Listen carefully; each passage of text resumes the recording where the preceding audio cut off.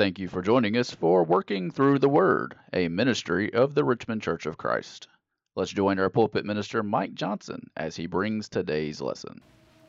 I think you will agree with me that we do not want to be a part of a church that Jesus did not build.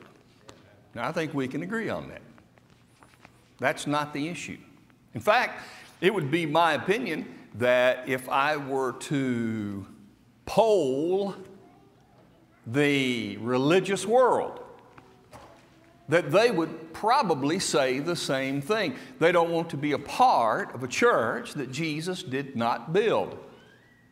The truth is, it seems to me that most people, most practicing people of Christian faith believe that the church of which they are a part was established, started by Jesus.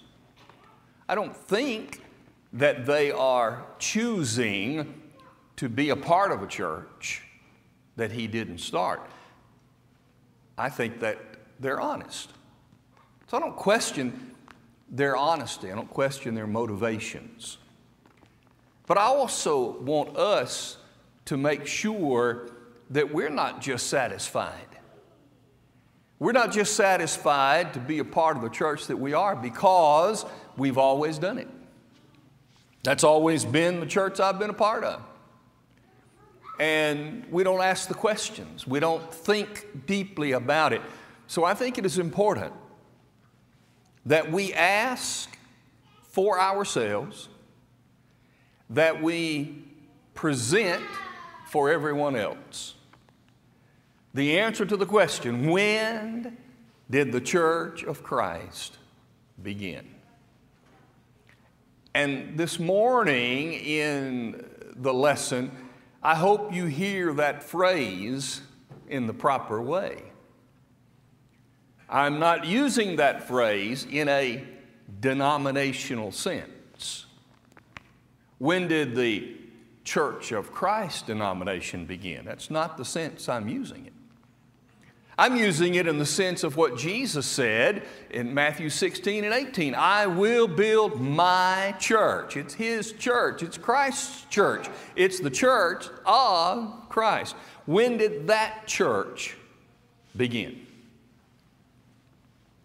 And if I can be convinced that there's a way to know when that church began, then I can more closely be able to say either one, is the church that I'm a part of one of those a church that Jesus built, or two, am I living, are we practicing, are we actually being the church that Jesus built?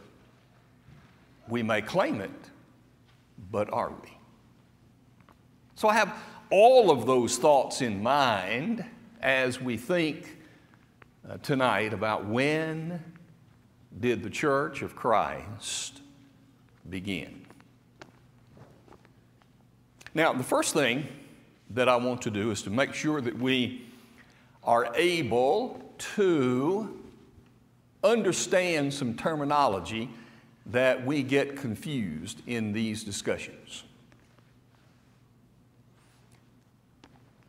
We've talked before about the idea of transliteration versus translation.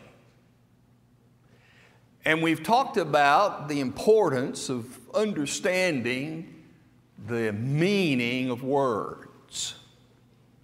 I want you to turn to that passage in Matthew chapter 16 for a minute. I want you to see it. You know it, but I want you to see it. There's a much greater impression that comes to us when we see something. All right? I'm going to read it in a translated way, a properly a more accurate, if you will, let's put it that way, a more accurate translated way. And I want you to think, what is the impression of this verse on you? I did this to myself today. Matthew 16, verse 18. And I also say to you that you are Peter, and on this rock I will build my called out ones, and the gates of Hades shall not prevail against it. Now, for just a moment, when you read it that way, think about what comes to your minds. Jesus said, I will build on this rock my called out ones. Now, for the first time, when I looked at that way, it took on a whole different feel. When you read it as, I will build my church, which is an accurate translation to some degree of that word, we immediately think of a group. We think of an organization. But what if I look at it this way? What's he saying? Jesus said, on this rock I'll build my called out ones. In other words, he said to me, Mike, I'm building you on this foundation. And he's building you, and he's building you, and he's building you on this foundation. If you are a called out one, he's building you on that foundation.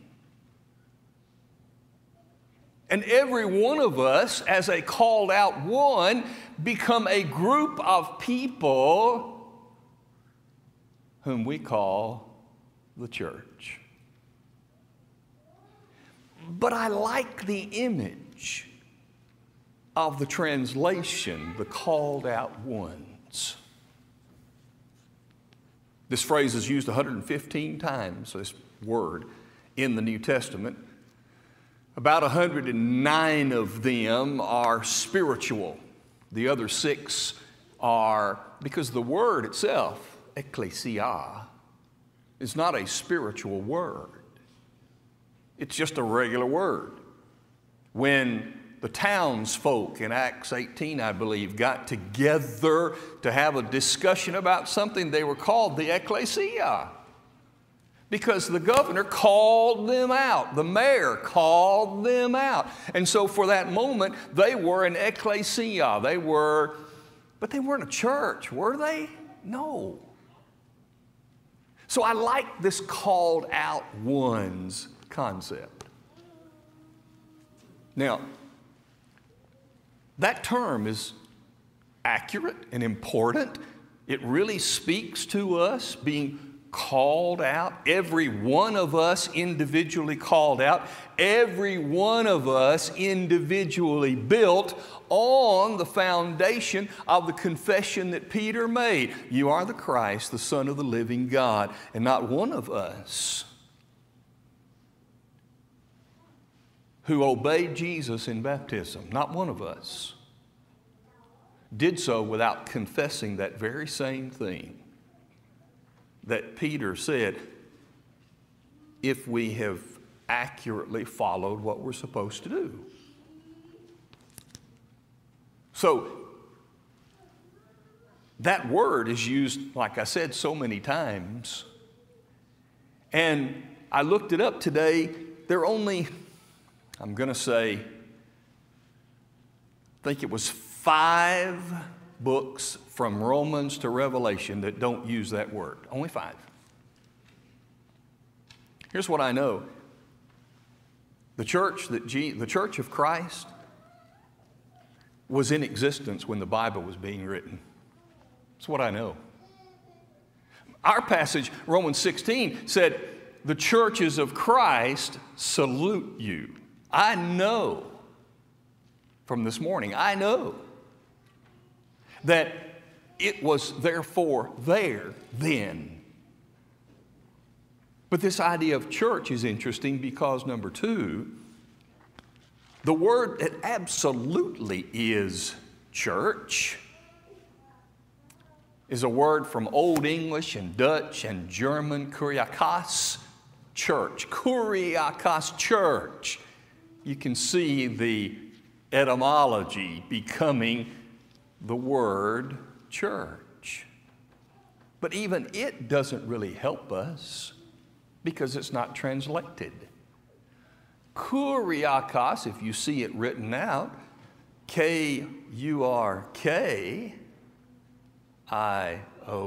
or I-K-O-S, written as C-H-U-R-C-H, you can see the connection. Kuriakos, church, it fits, it's transliterated. So it still doesn't help us. Let's read another passage with the translation. Turn to 1 Corinthians chapter 11.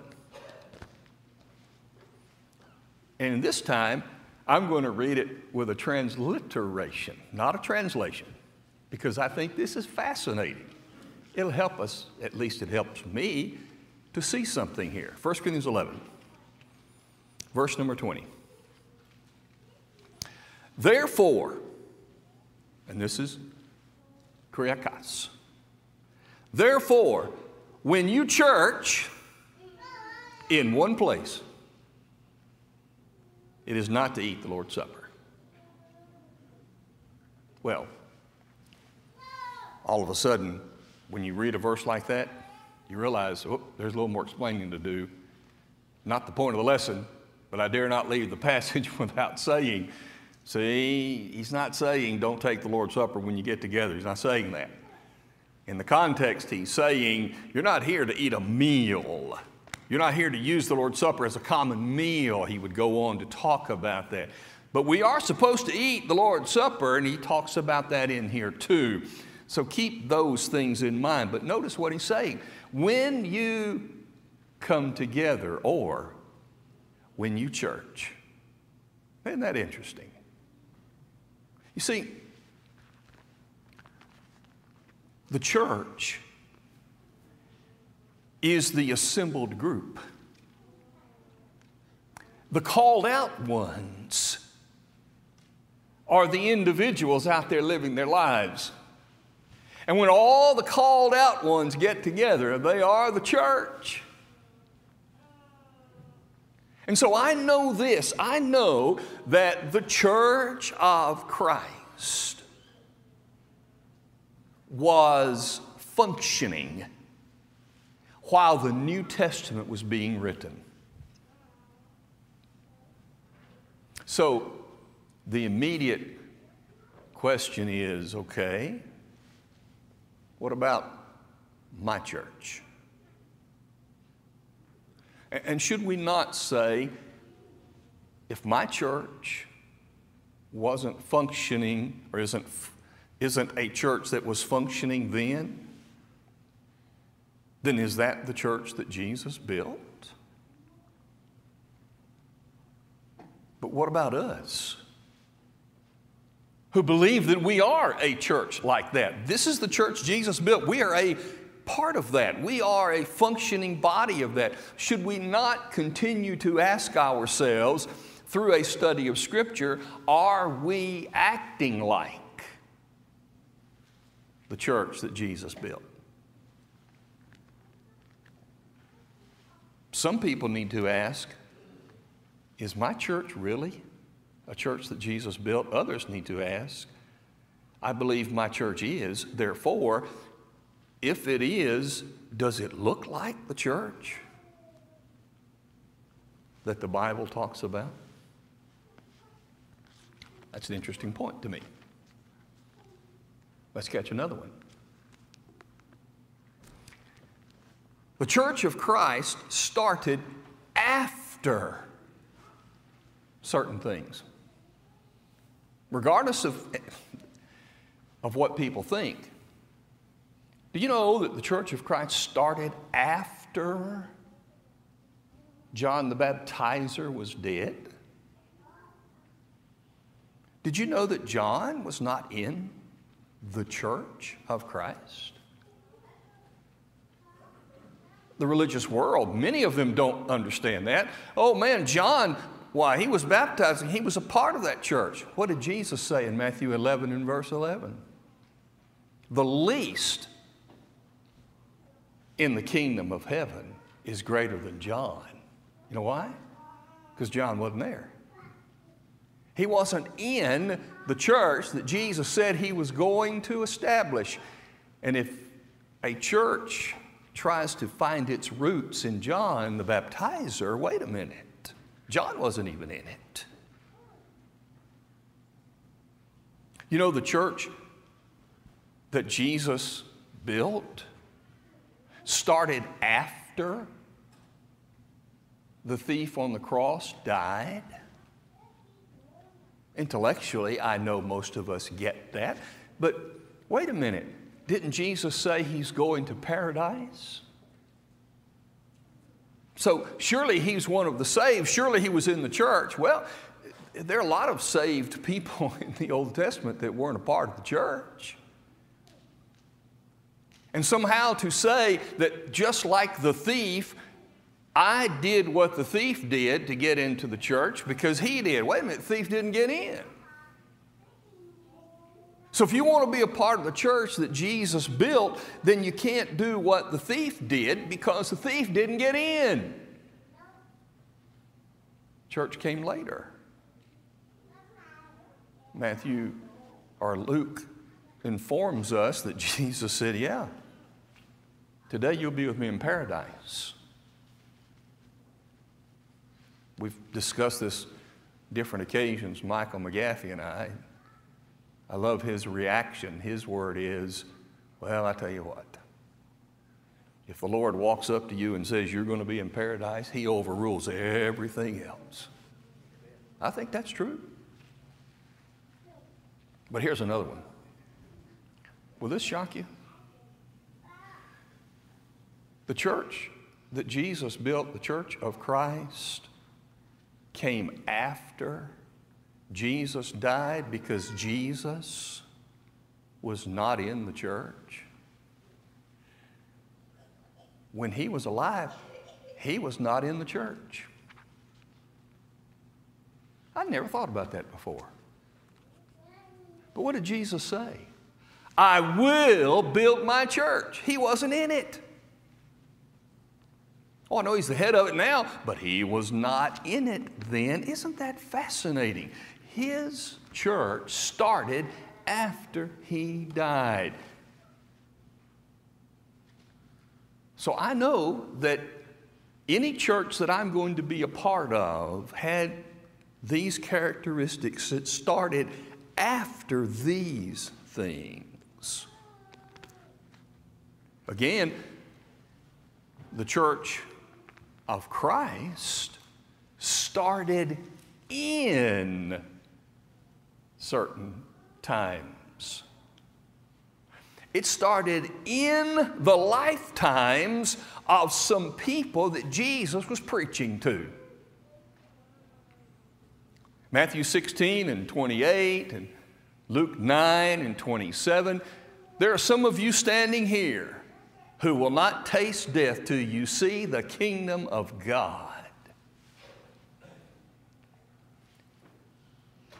Are you a part of a church that was started when some people that Jesus preached to, say from AD 28 to 30, when those people were alive, was the church that you're a part of started then? They were a part of it? I think that's fascinating. To be started in the time of those who were listening to Jesus says, pretty old. It's a pretty old church. In fact, it's heading toward 2,000 years old. I wonder, should the church that Jesus built have a 2,000-year celebration in the year 2030? You ever thought about that? Interesting. So I know that if I'm a part of a church that Jesus built, it's got to be that old. If it's not that old, how can it be His? I think it's a church that started in the last times. Isaiah 2 and verse 2. The prophecy was, the mountains of the Lord's house, well, in the latter days, the mountain of the Lord's house will be established. The latter days. Hebrews writer, chapter 1, identifies that there are two times. God, who in various times and in different ways spoke in time past to the fathers by the prophets, has in these times spoken to us by His Son, Jesus Christ.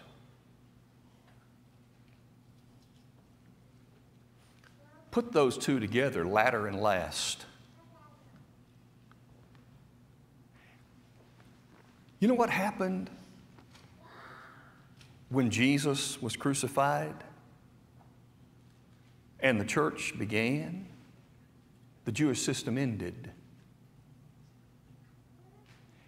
In the latter part of the time in which Isaiah was writing, at the latter part, the very end of it, something's going to happen. And right after that happens, the last times begin. Meaning, nothing else to look forward to. No more churches, no more Bibles, no more saviors. That's it. The last times. We're living in the last times. Not because I can look around and I can see these events. You know, I have not seen it yet, but maybe you have. Has anybody yet tried to find COVID in the book of Revelation? I haven't heard it if they have. Maybe you have. If you've heard it, I'd love to see it. But I know this, every major thing that's ever happened in the world, somebody finds it in Revelation or they find it in Matthew 24, right? Because apparently they think there are going to be these signs that you can watch and know when the Lord's going to come back. No, we can't. We don't know because He's coming like a thief in the night. And the thief doesn't say, hey, on the 25th, sometimes when you hear a rooster crowing, I'm showing up. He just doesn't do that. And the Church of Christ began in a certain city.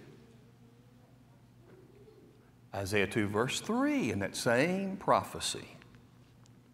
The mountain of the Lord's house will be established upon the mountains. And where was that? Jerusalem, the text says, verse 3.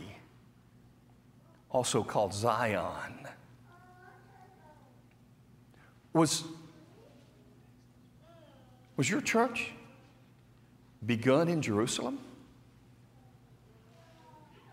If it wasn't, then can it be the church that Jesus built?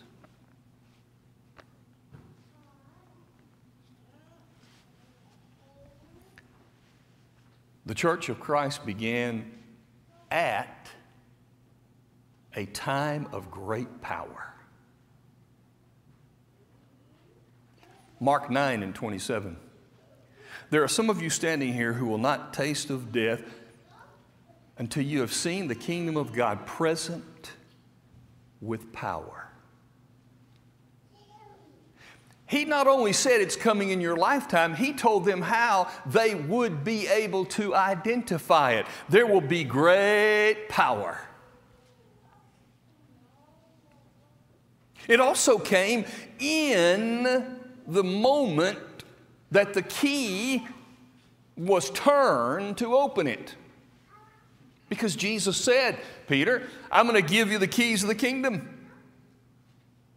Whatever you bind on earth shall have been bound in heaven. Whatever you loose on earth shall have been loosed in heaven. That's what the text says. And immediately before that, he said, I'll build my church. And then he said, I'm going to give you the keys of the kingdom. You think he built something and gave keys to something else? Doesn't make any sense. What he built, he gave Peter the keys to.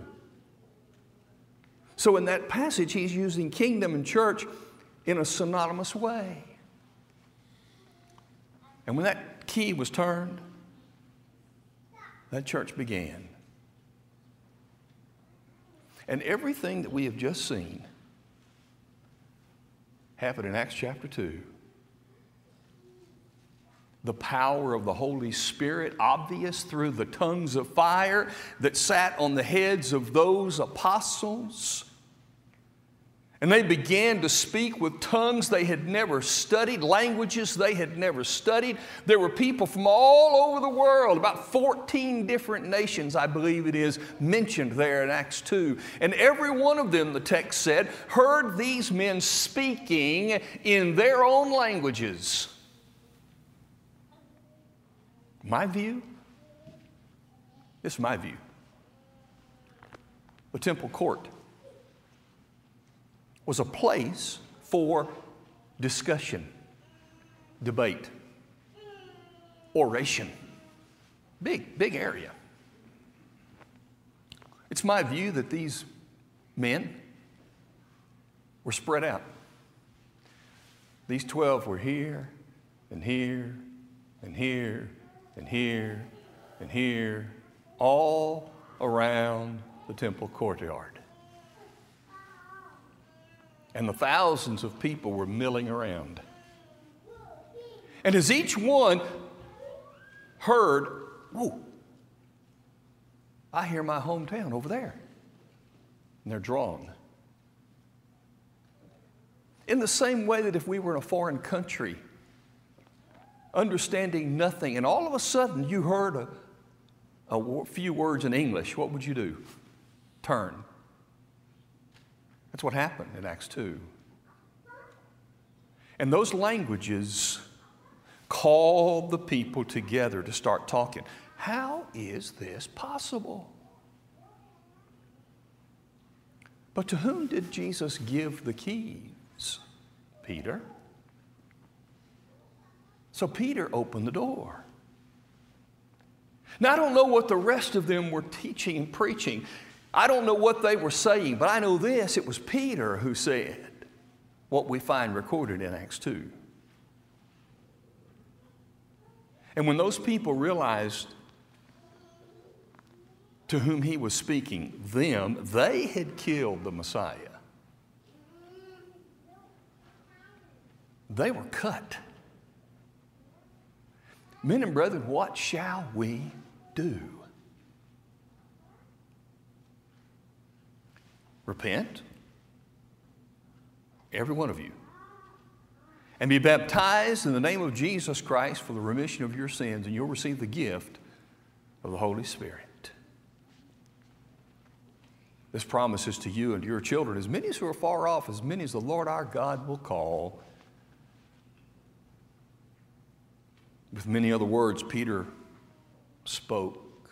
Save yourselves from this untoward, says one version, generation. And that day there were 3,000 souls added to them. You know why? Because the door was open. Who were they added to? They were added to those people whom Jesus said, you're going to be the one sitting on 12 thrones to judge tribes of Israel. And there they stood around the courtroom. the courtyard, passing the judgment of God to the people. And Peter, I think, in either the Hebrew language or the Greek language that all of them spoke, in addition to their dialect from home, Peter, not in a miraculous way as far as a language, but in a language they all could understand, announced the message of God, opening the door to the church of Christ as it began. Now, for us, if we really believe that Jesus established the church of which we are a part, then let us quit thinking, saying, or intimating that somehow we began in the Restoration movement of the 1800s. We just did not. I have a fascinating book. It's one of those interesting books. I didn't even know these existed. They put them out before they're edited. And so there's a lot of mistakes in it. But a brother in Christ in England spent time researching Europe for hardcore evidence, written evidence of the Church of Christ. He's documented it all the way back to 1000 AD. His next book, he said, is to document it from 1000 back to the first century. And what I mean by that is, he has pictures of the buildings where the books that he found there had attendance records claiming to be the Church of Christ. We didn't start in the 1800s. At least the church that Jesus built did not. It may have had a religious revival, and it did, but it was never dead. We're not a part of a church that started in the 1800s, or if we are, let's all get out right now. And let's go find the one that wasn't started in the 1800s. But as people who believe we are a first century church, let's act like one. Let's figure out what that really means. And then let's be that church. Because remember, what did Jesus say? By this, all men will know that you sent me into this world. That's when the Church of Christ began. That's the church I want to be a part of.